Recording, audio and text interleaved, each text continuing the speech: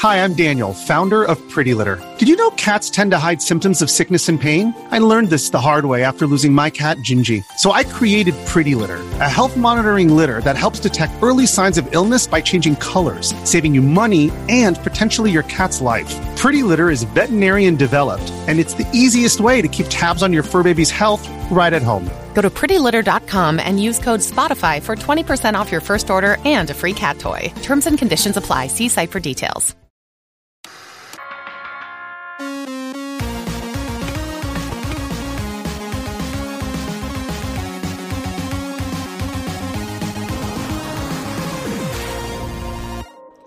Hey guys, I am here with Ben Venn. How you doing, man? Yeah, good. Yourself? Pretty good. I've been wanting to talk to you for a long time because all of your weird and crazy Game Boy inventions are really intriguing, and I just would love to get to the bottom of all those and ask you a bunch of questions. Yeah, sure. So I guess first, like I always like to ask people, you want to just give us a little bit of background about yourself and tell everybody how you started hacking Game Boys and making all these crazy cool inventions? Yeah, well, it was a hobby when I was younger, and then sort of grew out of it a bit. Joined the Navy as an electronics technician, and then I guess I got out of that and back into hobbies. So what kind of stuff did you do in the Navy? Radars, mostly. Oh, so, cool. Similar, but different, yeah.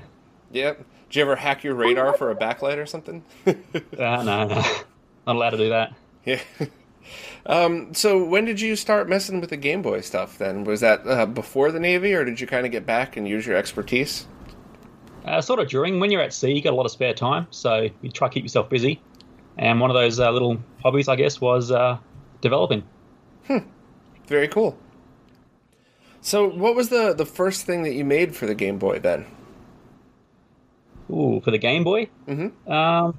I'd say a kart rider, one of the old flashes. Gotcha. You paused there. Was there something you made before the Game Boy stuff? Yeah, Nintendo stuff. Oh, like what? Flash carts, Game Sharks, that sort of stuff. Oh, okay. Very cool. So like single flash carts before the stuff like the EverDrives were popular? Yeah, like EEPROM, so you do it all manually yourself. It wasn't too automated and it was complicated, so... Yeah, but for a long time that was the only option, so...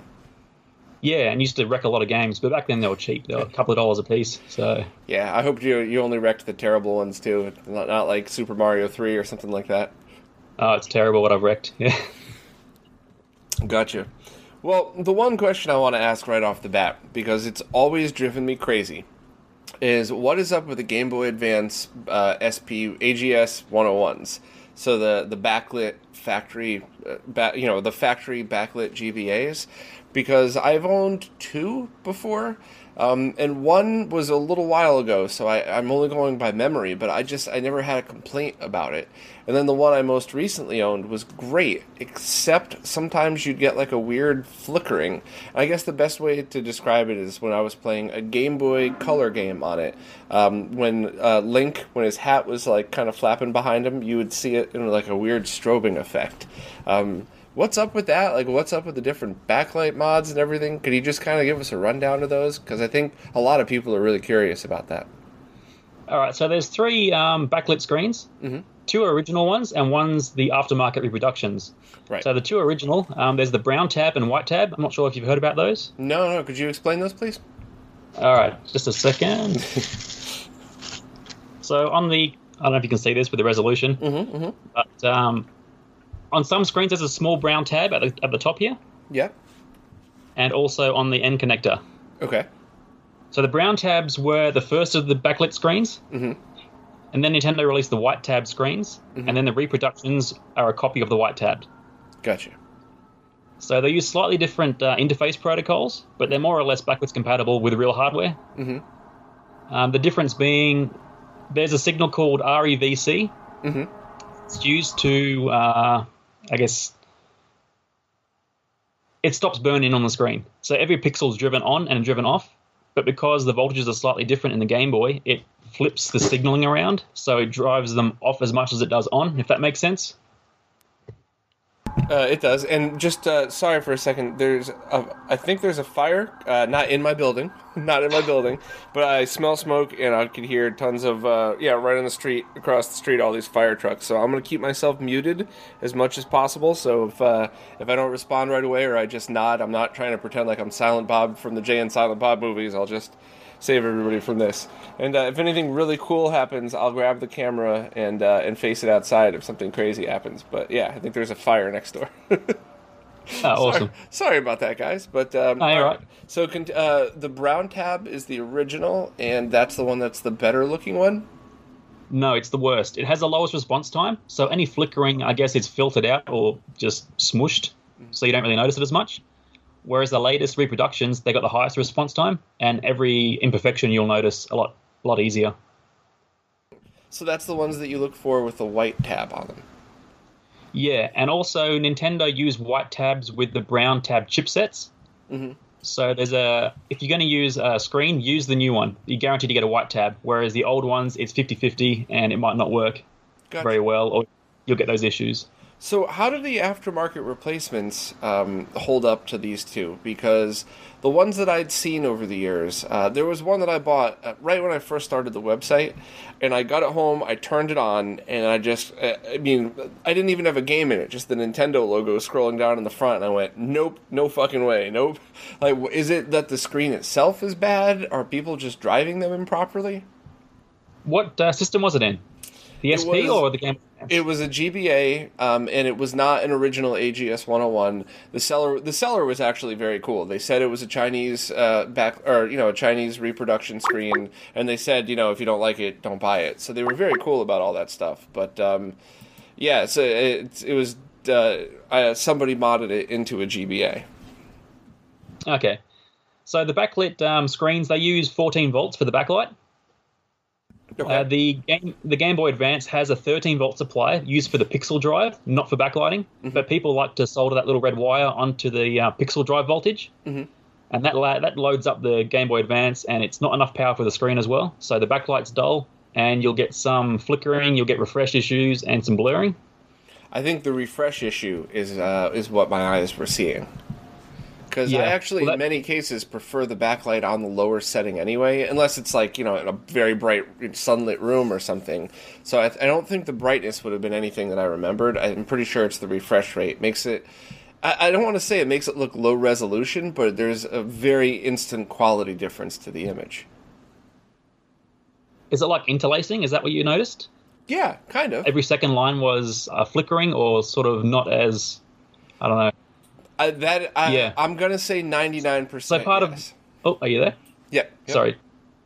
I'm going to say 99% yes. Yeah? Mm-hmm. Okay, so inside the Game Boy Advance, there's a negative and positive 13-volt supply. When you use the positive 13-volt supply for the backlight, it draws that down, so the two voltages aren't balanced anymore. So the pixels are being driven on or off more than they are off or on, if that sort of makes sense. Yeah. So what you need to do is not use the LCD drive voltage for the backlight. And a way around that is to use an external 13-volt supply. Okay. So it's basically just that they were not driven properly then. Yeah. Interesting. Pretty much. Yeah. So is it that how did that even happen to start with? Because the only analogy that I could make, because I'm not an electrical engineer at all, is very often you'll see people post like RGB mods on forums, and it says, hey, this works, and then, years will go by and people will just assume that's the right way to do it, and then somebody will finally come around and put a scope on it and go, whoa, this is all wrong. So is it that? Is it just somebody wired up a backlit screen and said, yeah, it'll work, whatever. And now somebody else came along afterwards and went, no, that doesn't work. You have to drive it differently. You have to make sure the voltage matches, and that's something like that. Is that kind of what happened? I think the issue was there's no data sheets for any of the Nintendo products, so you don't know what the signaling should be. Mm-hmm. People sort of guess to what it should be from other designs, other LCDs, and I think that's where it originated. After looking at a few different consoles, you can spot the differences on what the signals are supposed to do, and then I guess you can restore them to what they should be doing. Gotcha. Interesting. So, could you actually take one of those backlit China screens then and just drive it properly and have it look as good as a white tab? Yeah, definitely. Wow, I'm pretty shocked. That's not what I would have expected. An example is in the Game Boy Color. When you use them in a Game Boy Color, Okay. there's no issues at all whatsoever with any of the artifacting or contrast, refresh. It's all driven correctly, and that's thanks to a separate chip doing all the interfacing. But they should work as good as the originals. Huh. Very cool.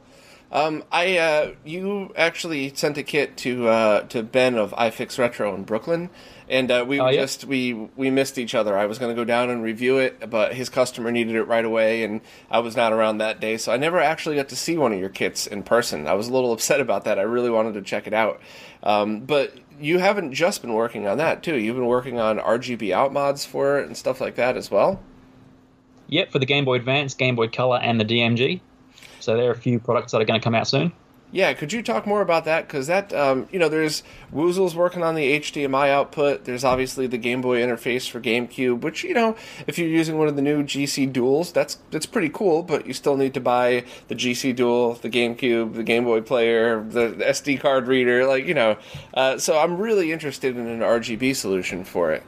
You want to just kind of give us a rundown on what you're doing and how you deal with the different refresh rates on TVs versus the LCD screens?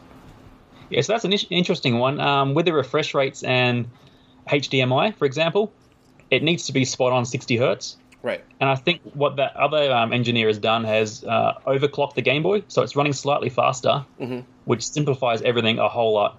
But it also does break compatibility with the link port. That relies on pretty precise timing, and some of the audio is out as well. But it's only a fraction of a percent, so I'm not sure if you'd be able to spot that just with the ear. And for your average person, if you're playing on a flat screen through HDMI, there's always going to be some kind of negative side effect. Whether, even if you put it through the best TV, through the best upscaler, there's got to be something when you go from a device that was designed either for an analog tube or for its own proprietary screen over to that.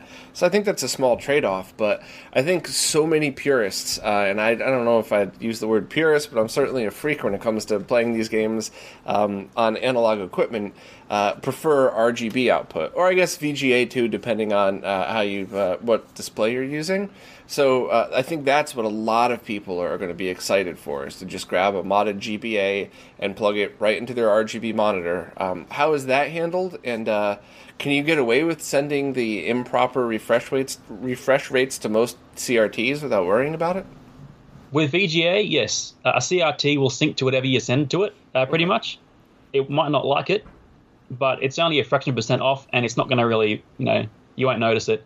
With RGB, it's slightly different. It's a lot more complicated, and a lot of TVs, modern ones, will just say loss of sync or signal, or just throw an error up, basically. Interesting. Which means you'll need to... In all of my testing, I found that when you use something like a Sony PVM, especially the medical grade ones, they'll accept anything you throw at it. But then you get into the more high precision ones like the Sony BVMs, the broadcast monitors. They're really dialed in looking for a very specific signal. And then same with RGB modded TVs, because that jungle chip is looking for a very standard TV signal going to it. So I imagine with RGB, it really depends on the solution that you're using. Yeah, I think it's the decoding in the TV. If it's trying to auto-sync or multi-sync, it's going to need to, reference it with a known frequency list. Mm-hmm. And if it can't find that, it's going to be confused. Whereas the older ones, like the PVMs, they're all analog circuitry, and they'll just see the sync and they'll sync lock to it, and it should work pretty well. Gotcha. So how far along are you on these projects then, for the Game Boy Advance ones at the moment? Well, this is the prototype for the Game Boy Advance. Very cool. It works fine. There are a few issues with the prototype. There's interference, which has all been sorted now. Okay. The install's a bit tricky. It's a ribbon cable install, but you'll need to use a SNES controller. Mm-hmm, mm-hmm. So you got to wire that up to this board, and then wire this board to all the pad points on the original controller. Or you just use an extension cable and cut that apart, and then use that as as the receptacle, right? Oh yeah, absolutely. I'll probably put the socket on the actual board for the full version. Okay. But you still need to solder from this board to all the up, down, left, right, all those points on the actual Game Boy. Gotcha. Which will be the hardest part of it. Mm-hmm. Does that board have a switch so you could actually decide between VGA and RGB, or are those going to be two separate ports? I'm not sure yet. I'd probably keep it with the VGA and then maybe have a dongle that comes out so you can just suck the RGB off it. the signaling isn't that different. It might need a different frame buffer for RGB because of the different, I guess, frame rates and all that sort of stuff. So I'm not too sure how to go about the RGB just yet. Gotcha. It's definitely different from VGA. VGA is pretty much Game Boy Advance spec as it is, so there's not too much work to do. And are you doubling the resolution when you go to VGA, or is it just windowed inside the monitor? Yeah, it's doubled on VGA, on Game Boy mode, and Game Boy Advance mode. Game Boy Color and Game Boy mode, it's tripled. Oh, cool. Okay. So there's still going to be borders depending on which console, but overall, I mean, it's still going to fill more of the screen than just like a little tiny window in the middle. Yeah, definitely. I could do the full scaling, but it wouldn't be linear, and that's a big issue, I think. Yeah, me too, because you could always notice the tearing and the differences if it's anything like that. Yeah, especially with like tiles on a floor, for example. They look elongated, and it's a mess. So agreed. Yeah. I think if people are going through the trouble to play it analog, they're going to absolutely notice those little differences. Yeah. So you said you're also working on video out for the Game Boy and Game Boy Color as well? Yeah, well, for the Game Boy, it's already done. There's a few products. There's this little guy called the Porchy, and that goes inside the Game Boy, and then you can have just a socket on it. And there's also this one, which is similar to the Game Boy Advance one. It turns it into a console. So you plug it into your TV and you use a NES controller for that. That is very, very cool. And are those VGA as well? Yeah, they're VGA, yep. Also, that reminds me, the LCDs. I saw your latest video about the Game Boy Color. Yeah. So these screens are still available. They're about $8-9 each. The ones that are using the Taobao Chinese one. Yeah. So I'm not sure where those stories originated from about there being no screens left or some guy getting sick. I don't know how true all that is. Interesting. Yeah, I mean, the original website or the YouTube channel that talked about that, it's a beloved channel, so I don't want to get attacked again but it was like a 20-minute video of speculation that it sounded like he was making most of it up. So I don't know what happened with any of that. All I know is the guy never responded to anybody's email after like the first 4 or 5 were made. So yeah, it's a shame. It's interesting the way he's done it. It's a very tight fit in there. That screen's very long. It takes up a lot of space, including some of the D-pad. So that was a bit of an issue. Oh, geez. But, yeah. I don't know. It's interesting. It's a good solution. So on yours, are you running... Is it the native... Well, I mean, it would be the native resolution of the Game Boy Color, so you're not doubling it, so it looks exactly like a Game Boy Color game would look on a Game Boy Advance, right? Yeah, exactly. Have there been any mods to like just make a tall Game Boy Color shaped Game Boy Advance with triggers in the back? Because I mean, that's with 3D printing the way it is nowadays, I'm wondering if you can use off the shelf like screens, like the glass screen covers and everything else, but just make a tall Game Boy Advance so people could just use your kits that way. I've seen a Game Boy SP 3D printed shell, so it looks like a Game Boy. I guess it's the same form factor, sort of. Huh. It looked a bit weird. I didn't like it. But it is out there, so there's that. I'd love to see that. If you still have the link, let me know. Just because even the weird stuff, and I got to get a 3D printer this year. It's on my like must-have list of things to buy, and that's totally the type of thing where I would just set it on like a Friday night, and I'm sure it would take forever to build a full case like that, and just or like leave for work in the morning and come back at night and have half a case built, and then the next day do the other half, and just to mess around with. I think stuff like that's a ton of fun. So yeah. Have you messed with any 3D printing for your stuff? Yeah, well, all my most of my products are 3D printed. So the cart flasher, they're all in 3D printed shells. So how do you have those made? Do you just leave your 3D printer running to make enough? Yeah, it's about an hour and a half per shell. So the printer's running 24/7 pretty much. Wow. Yeah, it's flat out. Huh. That's pretty cool, though. I've just started building an injection molding machine, so I'll be able to press my own, I guess, cases, cart shells, everything pretty soon. Huh. And once that takes off, then I'll start doing die casts. So I'll have aluminium, Game Boy colors, all that sort of stuff, which would be pretty cool. That is going to be crazy. Huh. Yeah.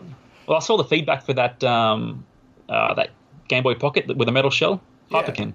Yeah. Have you heard about that one?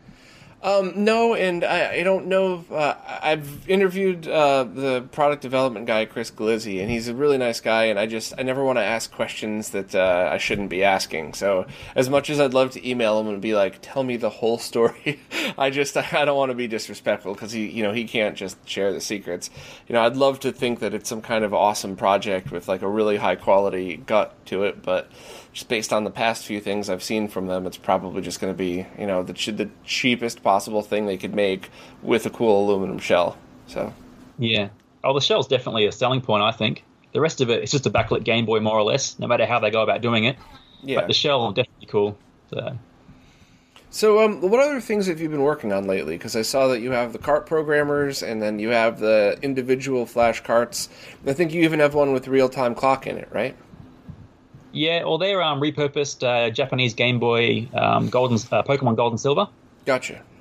So I just pull the chips out of that, put flash chips in there, and it's the best you can get. Low power, whereas a normal flash card, they use quite a bit with the FPGA in there to control the mapping, whereas the originals use dedicated chips, and it's a lot better for the Game Boy. Gotcha. What else are you working on lately? I mean, I follow you on Facebook. Is that actually the only place you post is Facebook, or are you on other social media as well? I've got Instagram. I'm not very good at social media, but yeah, I don't like it either. Yeah. Normally I would love to just sit here and talk for hours, but I got a bit of a time constraint this time. So I think rather than me sitting here and rambling on like a fanboy that just wants to talk about all your products, I guess I should just ask, like, what else would you like to talk about? Because you have so many things that I've been following for the past couple of years that are awesome. What's, like, your favorite thing that you've worked on? What's, it's like the biggest pain in the ass to sell? Like, what's, I don't know, like, what's your thoughts on some of the products that you make?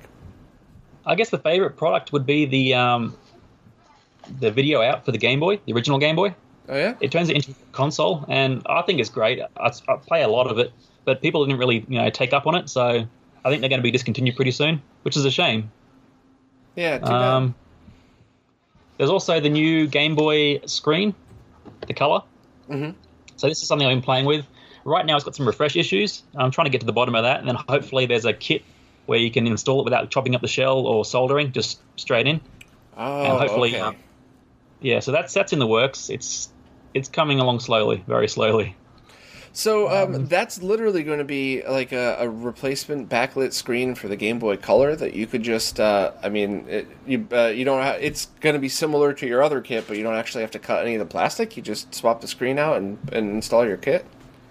And it'll be a lot cheaper. The downside is the screen's about, 5 millimeters smaller than the original, which is about the same as what the Game Boy Advance screen image is in a Game Boy Color, if that makes sense. It does, but do you see, like, around it, do you see, like, the circuit board in the back when you're looking through the glass, or do you just see the outline of the metal screen?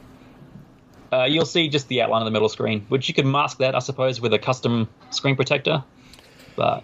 Yeah, it's one of those things where, as a nerd, I always like seeing inside the stuff that I'm using, but it is kind of distracting. So I think even just a custom screen protector that you could make with it, or even, I guess, just black tape around the edges just so it blends into the background would even be a good solution. But that's pretty cool, though. I think, that's the one thing that's intimidating to a lot of people that might even be decent at soldering is having to cut plastic, because if you cut too far, there's no going back. Whereas if you're kind of intermediate or beginner at soldering and you break a trace, most of the time you could bring it to an expert who could fix that for you, no problem. Whereas the plastic, forget it. It's gone forever. So. Yeah, it's definitely a big job cutting the shell out for the Game Boy 101 screen. But it's part of the mod, I guess. It's what you do. Yeah, people enjoy it. Some people enjoy it. So. Yeah. So do you have when you sell these things, I've been on your web store a bunch of times looking for stuff, and most things are very often sold out because they're all in high demand, obviously. Is that pretty much, how do people follow your products to make sure that they get, they could get one when they want to? Is it just a matter of logging in every day and refreshing, or do you have mailing lists or anything like that? Do you ever do pre-orders or group buys? There should be a email little field on the website. You can put your email address in there, and you'll get alerts when the product's restocked. Okay. It's all hand assembled, so it takes time to build these things, and I don't really build that many at once. Mm-hmm. if you want something, you can email me, and I'll try to get you on top of the list. But there is quite a backlog of people requesting, bits and pieces, so it'll take some time. Yeah, I can imagine. I mean, that's a lot of the stuff. You're either the only person or one of the few people doing it, so it's all that stuff is definitely in high demand. Well, I got the ribbons made in China because it would save time, and then I've noticed there's a clone out there now for the ribbon. Have you seen that? No. Someone on Taobao emailed me a photo of this ribbon that's been, I guess, it's for sale in China, and it's pretty much the same as what I've got. So I probably won't do that again. Yeah. Yeah, that's, unfortunately, there's really no way around that because while it's easier to have happen if you go through China manufacturing because they literally just go, oh, hey, I guess I could just, I made 100, why not I just make 50 more and see what happens? But the bottom line is if somebody wants to clone something, I mean, all they have to do is buy one. So it's not, you can't really get around it. Yeah.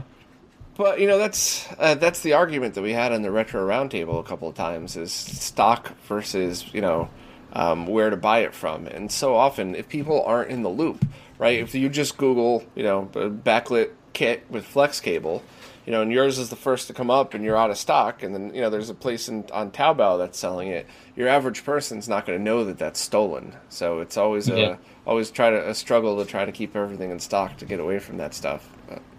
Well, that's the reason why I have minimal stock as well, because I'm constantly changing the designs, updating them, and that way it I think it's less enticing for the Chinese to clone something and then have a new model come out. True. Like the EverDrive, for example. So that's one strategy anyway I've been thinking about. So. Yeah, I bought one on purpose. I bought a Chinese clone of an EverDrive once. I'd already bought it. I bought the original. Like, I'm not just trying to skimp out. And there was immediate problems with it. And I just kind of wanted to see for myself, like, is half price? Like, am I actually going to get the same thing? And no, not at all. So did it work at all? It worked, but you couldn't update the firmware in it, which is strange because the SD to SNES runs off whatever firmware is just on the card, it wouldn't run MSU1 audio games. So okay. It didn't make sense to me at all. So there was obviously some serious issues with the board and not just, anything else. But yeah, for anybody watching, stay away from Chinese clones. It's almost never a good thing. So. That's interesting, though, how they can make it cheaper. It's a skill. It is, and we did that when the company I worked for would manufacture out there. We would find ways to cut costs. And there were things that made complete sense, like if the sides of our plastic weren't as rounded, we could save $15,000 in tooling, and now they're 80 cents a piece instead of $1.20. And it was things that because they do it every day and they're so good at doing that they were able to figure those things out. And I really give those engineers a lot of credit because those little things like that where they're just experts at what they do is pretty fascinating. But other ways where it's just like, well, let's just use capacitors that are going to explode and leak in 6 months because the warranty's 3 months, so who cares? Like, those are the things that drive me insane, and it's very common to have crap like that. So, a lot of the new bootleg Game Boy carts, they use 1.8 volt flash chips in a 5 volt system, so that's not very reliable, and a lot of the time they just fail. So. Yeah, and all that stuff wears your console down a lot more than a normal cart would. And it just... that's debatable, yeah. Yeah, that's the thing, and it just, it's risk to reward, right? So technically you could say, like, using a real-time clock or using an FX cart on a Super Nintendo would wear your console down more. But I don't care, I want to play Star Fox. But if you have the choice between two things that are identical, but one's going to wear your console down and one isn't, I mean, I'm obviously going to take the one that isn't. Even if we're talking about a few hours of life of something that lasts years, it's just the risk to reward isn't there. So, yeah, absolutely, would always want to make sure I get the ones at the right voltage. But is this regarding the level converters on flash cards? Yeah, but I'm Yes, but I'm very much more speaking to the Chinese clone carts that put out just wrong voltage. And some of the ones that are just very harmful and damaging, especially the ones that we always talked about, the ones that Renee would just go crazy and try to fly the flag to get people to not buy are the Neo Geo 161 and 1. We've actually seen MVSs be damaged from that. And the NES one, I think it was it was 100 or something, or 120 or whatever, but those two were they sold a ton of those things, and that's terrible. That's like almost as bad as plugging your console into wrong voltage or something. It's I'm shocked that more people's consoles didn't die as a result. So I haven't heard of any actual damage happening from those carts, but if you say there is, that's... The Neo Geo one is the only one that I know that there have been some serious issues with, and it's not a lot, it's not millions, but I've definitely had people had issues, and then as soon as that were definitely traced to that, I guess. But I think that's the number one culprit for those things. The rest are just a lot of it's just better practice versus good enough. So yeah, absolutely, yep. Well, I'm really glad we finally got to catch up. With the time zone difference with Australia versus New York City and everything else, and you're pretty far out there, right? You're where city or town do you live in? Near Canberra. We're about 2 hours from the city. So. Oh, really? One of my really good friends grew up in Canberra, so I get all the stories from there, and I get all the jokes about the roundabouts I get because I have to listen to all the stories about it. So. Do you have roundabouts where you are? We do, but apparently not as intense as they do in Canberra. So. Oh, they're everywhere. Yeah. Yeah, it's in New Jersey, which is right outside of New York City. There, instead of roundabouts, they just have these things where you basically have to turn right to turn left off of any major road. They make you go off to the side and around. So that's where the whole Canberra versus New Jersey battle came between my buddy Nigel and I one time. But yeah, hey, that's interesting. Yeah. Well, thanks again for taking the time to do this. I will have links to everything down below, and I'm obviously going to continue to follow your work. I've been a fan since I discovered the first project of yours, and just please keep doing what you're doing because a lot of people really appreciate it. Oh, thank you very much. Yeah, no problem. All right, I'll take care.